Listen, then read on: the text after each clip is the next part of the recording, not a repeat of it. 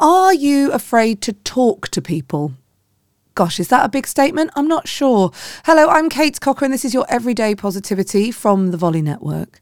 So all this week I'm looking at how communication impacts your well-being. I want you to think about it.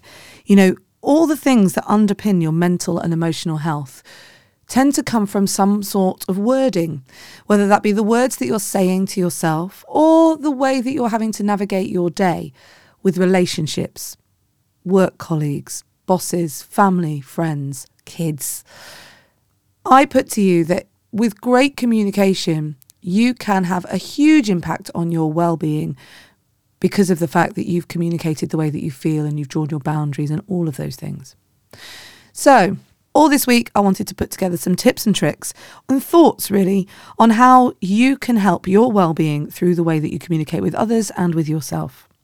I put to you that we have lost the art of conversation. We've become such a visual society. Everything that we do is led through the screens in front of us, or the email that we're writing, or the note we're having to put together on WhatsApp. And it's bizarre because what is happening is we're finding that we're polarizing ourselves. What you tend to find is that when you put something into a text or you receive something on an email, the receipt of that information is read out in the tone of voice that the recipient chooses. You know what that's like. Someone can send you an email and you think, oh, I want to poke them in the eye. But you're reading it in your tone of voice. You're reading it in your assumed intent. And that loads on all of your own worries and fears and thoughts and your context, not the other person's. Recently, my daughter got herself into a bit of a pickle. And I said to her, no one cares what mistakes you make. It's about how you deal with it. How are you going to deal with it?